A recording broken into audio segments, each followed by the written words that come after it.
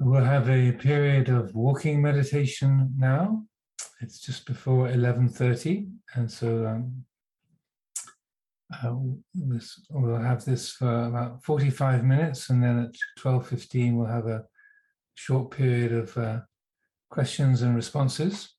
So for those of you who are familiar with walking meditation, I realize many of you are in your homes or in your flats and don't have a lot of space, so please use whatever space you have available conveniently for you. If you have a garden or you have a nice stretch of street outside you where you can comfortably walk up and down outdoors, then that's all well and good and delightful.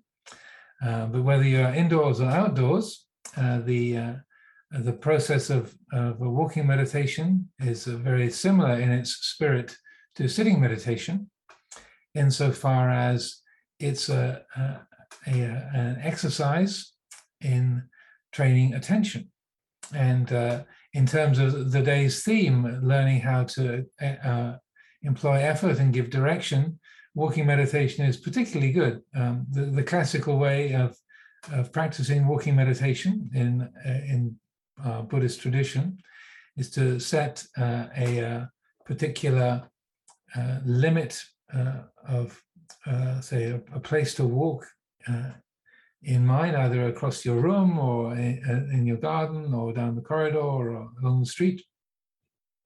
So I will walk between this wall and that wall, or between this bush and that drain pipe, or between this lamppost and that lamppost. And then establishing the quality of mindfulness, feeling the body standing still at the beginning of your designated walking path, and then walking at a natural, gentle pace. You don't have to walk in slow motion or any stylized way, just to walk along, and to use the rhythm of the feet as they meet the ground as you walk along as a reference point. And there's an action of moving, the body is going somewhere, but even as it's going somewhere, then they can also appreciate the quality of stillness, the steadiness of attention, even as the body is moving. So naturally, when we're walking, then the attention is snagged by different things that we see or that we hear. There's the motion of the body itself is more distracting and captivating. But the aim of the exercise is to attune the attention to the present and to notice those habits of distraction, and to where the mind gets caught up, and even to trying to get to the end of the path, even though when you get to the end of the path, you just turn around and walk back again. We can still have the sense of being driven, trying to get somewhere.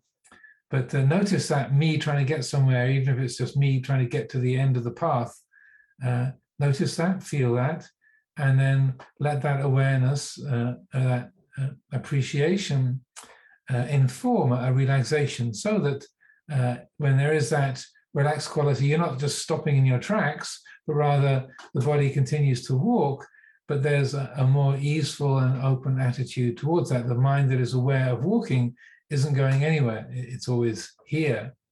And so it's a way of similarly cultivating this quality of awakened awareness, mindfulness and awareness, and noticing those self-creating habits to train the attention to rest in the present, and then to watch those I should, I must, I am doing this, I am going there, those I ams, I should, I must, I want to, recognizing them, knowing them, and letting them go, and then seeing even those moments of clarity and integration of awareness, how, the body can be moving and stopping and turning and moving, and so that direction is being given, choices are being made, things are being seen and heard and felt, but yet the mind is not identified or attached or say stressed by any of those